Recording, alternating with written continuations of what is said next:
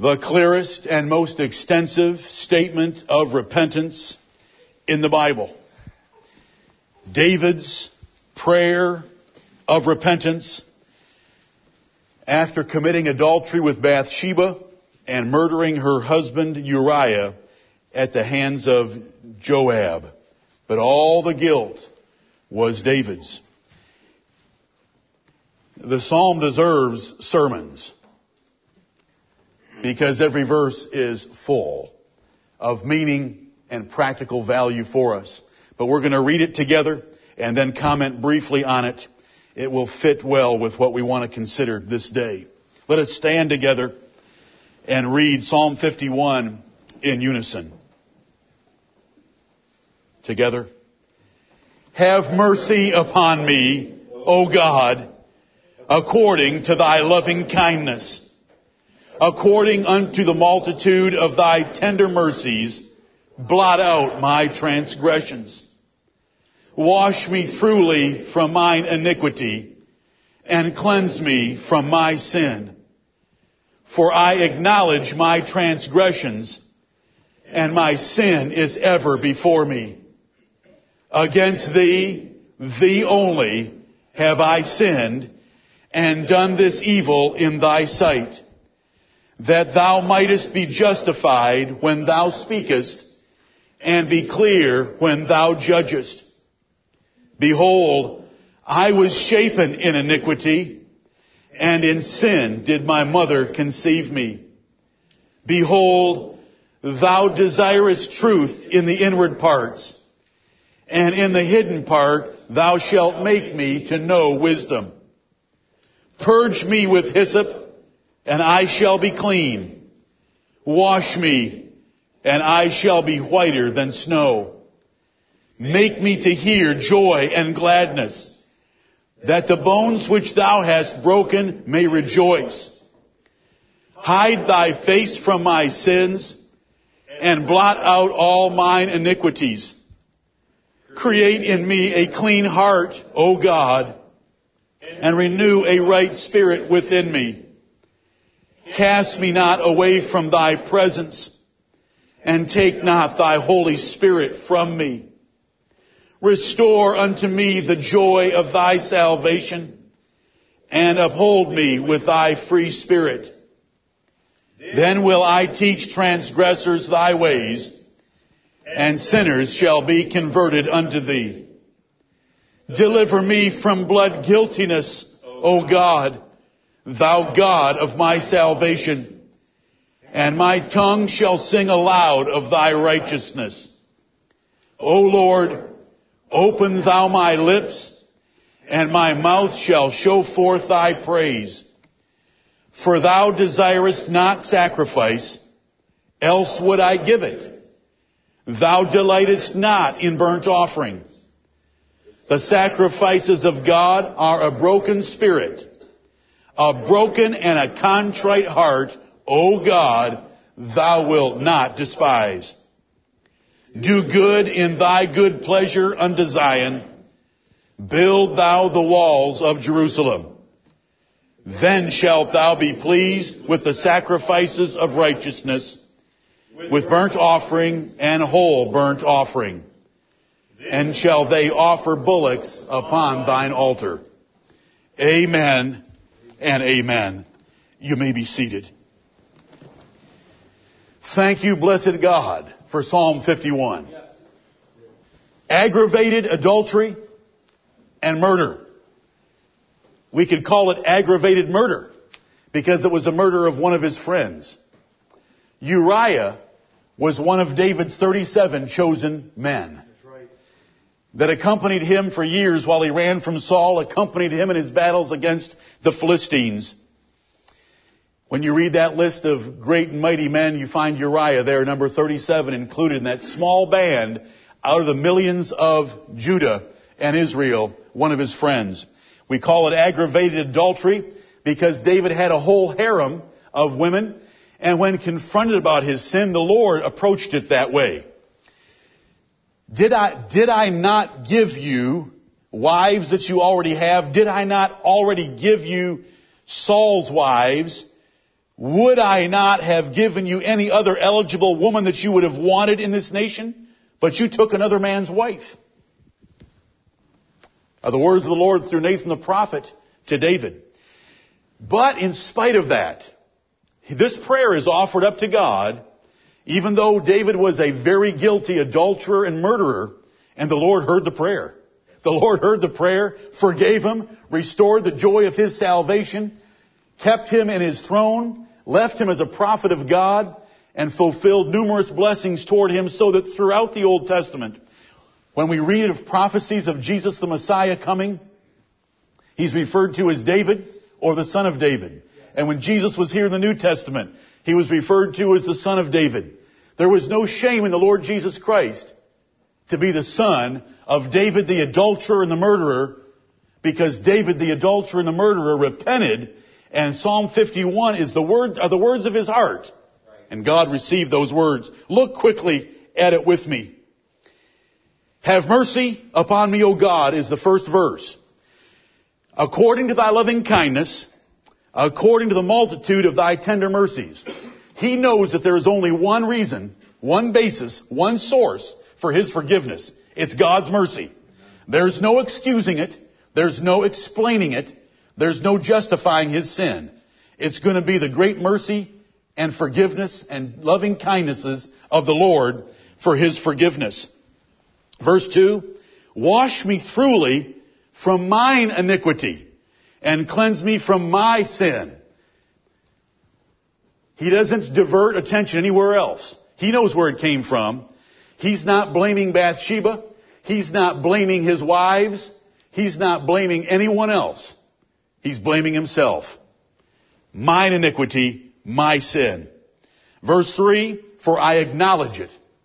I'm not trying to hide it or excuse it. I'm not running from you. I acknowledge my transgression. My sin is ever before me. These are the words of a truly repentant person. And when a person's words do not line up with Psalm 51, their repentance is suspect. This is repentance in words. Now we're going to look at repentance in works as well, because we're to bring forth works meet for repentance. But these are words. And if you look closely at these words, they say everything that should be said by a repentant person. Verse 4, against thee, thee only, have I sinned. And Lord, because I've sinned against you, you are just and righteous in whatever you say against me and whatever judgment you bring against me. Is what that fourth verse is there for. You are clear. I am wrong. You are righteous. No matter what you do, I deserve it because of my sin. That there's a man humbled before God, willing to take whatever God is going to dish out to him. He did not say that he had sinned against Bathsheba.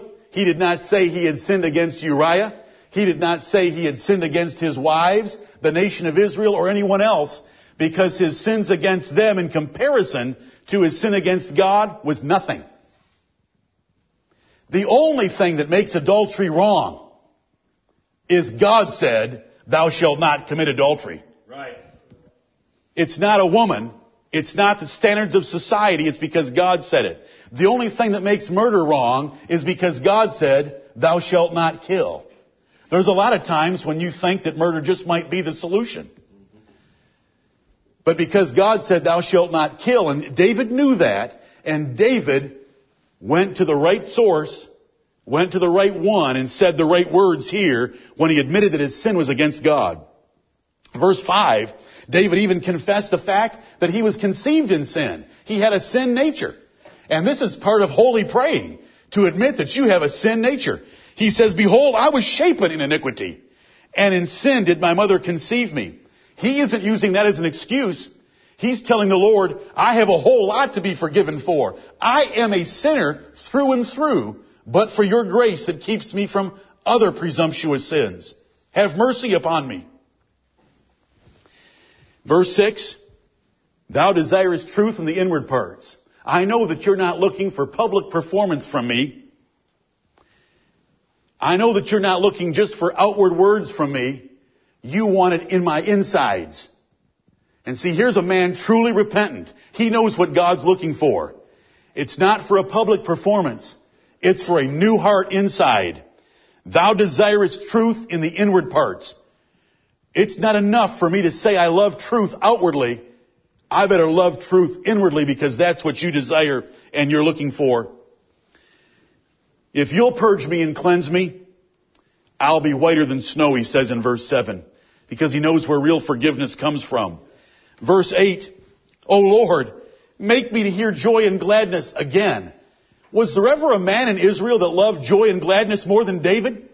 Was there a man that loved to worship the Lord, sing praises to Him, dance with all his might like David? David's given to us an example because of that, but he had lost that because of his sin. You can't be joyful and glad in the Lord when you're carrying unconfessed sin. It separates between you and your God. There is no joy. The Holy Spirit is quenched that gives joy. So David prays, make me to hear joy and gladness. And the implication is, again, because you know the Word of God, make me to hear joy and gladness again, like I once did. I haven't heard it in a long time, that the bones which thou hast broken may rejoice. This is a spiritual verse. David did not have literal bones broken, but his soul was broken. His life was broken. He was heartbroken over his sin. And he wants that restored so that he can be joyful once again in God's presence, walking with God. He says in verse 9, O Lord, hide your face from my sins. Don't look at them. Don't think about them. Blot out all mine iniquities. Don't let this come between you and me. Take it away. Hide thy face from it. Give me a clean heart, O Lord, in verse 10, and renew a right spirit within me. Isn't this something that David would pray that?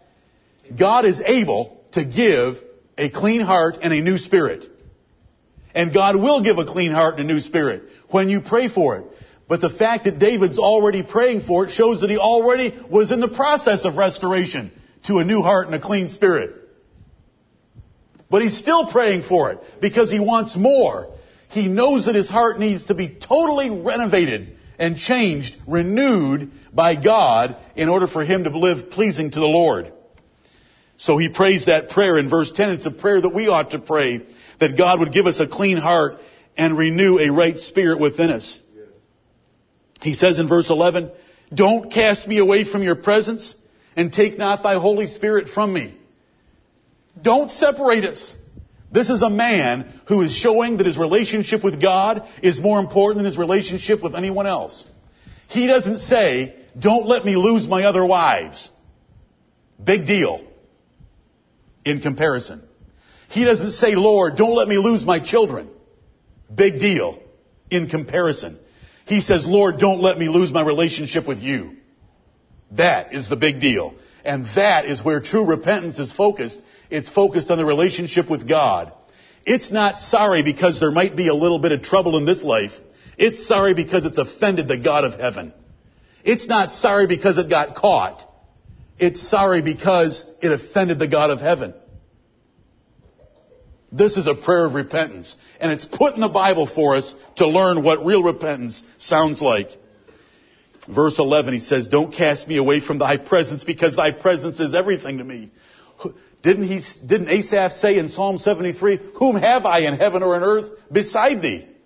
David and Asaph thought the same way. And take not thy Holy Spirit from me, because without thy Holy Spirit, I am nothing but a barren wilderness. Without the life-giving sustenance of the river of living waters, called the Holy Spirit of God. David knew that. He says, restore to me the joy of salvation and uphold me with thy free spirit. I have no joy in me. The sin didn't provide any joy. Nothing provides joy, though, King of Israel. Restore that joy in your salvation and uphold me with your Holy Spirit, thy free spirit. Verse 13, if you'll do these things, if you'll purge me, if you'll cleanse me, if you'll give me a new heart again and renew my spirit, then this is what I'll do for you. This is repentance. Because repentance is always looking to do something great for God. Then will I teach transgressors thy ways, and sinners shall be converted unto thee. if you'll restore me and forgive me, then I will press righteousness in my kingdom. I will teach. Men will be converted. And I will promote your kingdom. I'm getting ahead of myself, but I want to remind you, what did Saul of Tarsus say when he met the Lord Jesus Christ? Lord, what wilt thou have me to do? Because that's a repentant man. It's looking for anything that God would ask of it, I'll do it.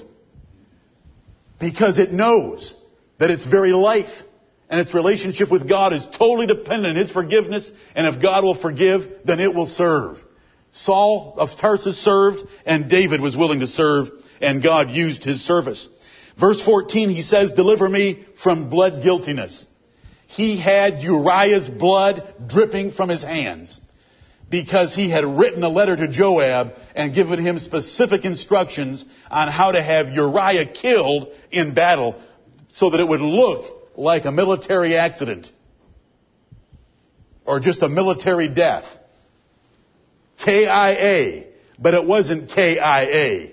It was murder by David. Right. And so he's got blood in his hands. And there's so much comfort. Deliver me from blood guiltiness. Is it possible? You can't make restitution of a life. How do you repay a life? How do you bring a life back? How do you make it up to his family? Can't. There's only one thing you can do is call upon the God of heaven to forgive. Deliver me from blood guiltiness, O God, thou God of my salvation. And if you'll do it, my tongue shall sing aloud of thy righteousness. You are righteous and I was wrong. O Lord, open thou my lips. If you'll restore my heart, you'll restore my spirit, you'll give me back gladness, and you'll open my lips because I've been unable to speak while groveling in my sin. My mouth shall show forth thy praise. I will praise you if you'll forgive me and renew me. Verse 16, David understood well what repentance is. Thou desirest not sacrifice, else would I give it. Thou delightest not in burnt offering. Sacrifice and burnt offering was prescribed worship under the Old Testament, but David knew that was not what God was looking for. That's why when we read Isaiah chapter 1 earlier this morning, God said, I am sick of your assemblies. Why are you coming before my presence? Your new moons, your Sabbaths, it all stinks. Because that isn't what God's looking for. God's looking for a broken and a contrite spirit. A broken heart. A humbled man. A crushed man. And David was that man. He said, Lord, I know what you do not desire, and I know what you will not despise. So he says in verse 17, the sacrifices of God are a broken spirit, a broken and a contrite heart, O God, thou wilt not despise. God will never reject you if you come to Him broken, humble, crushed, contrite, sorry, repentant, apologetic for your sins. He'll never turn you away because He does not despise that sacrifice. But He does despise us when we come into His presence and hold the stuff in our hearts. Right. We can sing ever so loudly in parts, enjoying the music. We can be here early and stay late and be at every assembly. But if we've got unconfessed sins in our lives, He does despise that. But if your heart is right, that is what the Lord loves. Did God the Holy Spirit reveal some things to this man David? That whole system of religion of the Old Testament was based on sacrifice and burnt offerings. But David knew that was not the key to religion. The key to religion is our hearts. And he had a broken one. He had sinned terribly. And he owned up to it. He acknowledged it. He said that God is righteous in whatever you do. You're clear if you judge me. He had the broken heart. Oh God, thou wilt not despise sinners. Are there one or two of you here today? Sinners, take comfort. A broken and a contrite heart God will not despise. Everyone else may despise you, but the Lord won't. Isn't that wonderful? Do you remember the woman who it says she was a sinner? She came to Jesus while He sat with Simon the Pharisee at a dinner. Everyone else in the room despised her, but the Lord Jesus Christ didn't. Because the Lord Jesus Christ doesn't think the way we think. His ways are higher than our ways. His thoughts higher than our thoughts. Praise the Lord. Sinners, if there's one or two of you here today, Christ receiveth sinful men. Run to Him. He forgives sinners. And the bigger the sinner, the easier it is to forgive and the more they love. Because that's what the Bible teaches. Jesus defended her to that Simon the Pharisee. If you'll read that passage carefully, He looked at the woman, but He cut Simon the Pharisee down to the ground because of that haughty self-righteousness that that man had. Let's keep looking. 2 more verses. There's so much that could be said. Forgive me, Lord, for not doing it justice. And hearers, forgive me for not doing it justice. Verse 18. Do good in thy good pleasure unto Zion. Build thou the walls of Jerusalem. What was the most important thing to David? That the house of God, the worship of God, the kingdom of God would be rebuilt. He doesn't say, save my wives, save my children, save my life. He doesn't say that. He says, build up Zion. Advance your kingdom. It's the spiritual mind of a truly repentant person. Their thoughts are on God's kingdom, not on themselves. They know that they don't deserve the next breath. They know that God would be righteous in judging them. In fact, we just sang a song that said, if you were to send my soul to hell, thy righteous law approves it well. Amen. And if you have that attitude, God is coming to your rescue.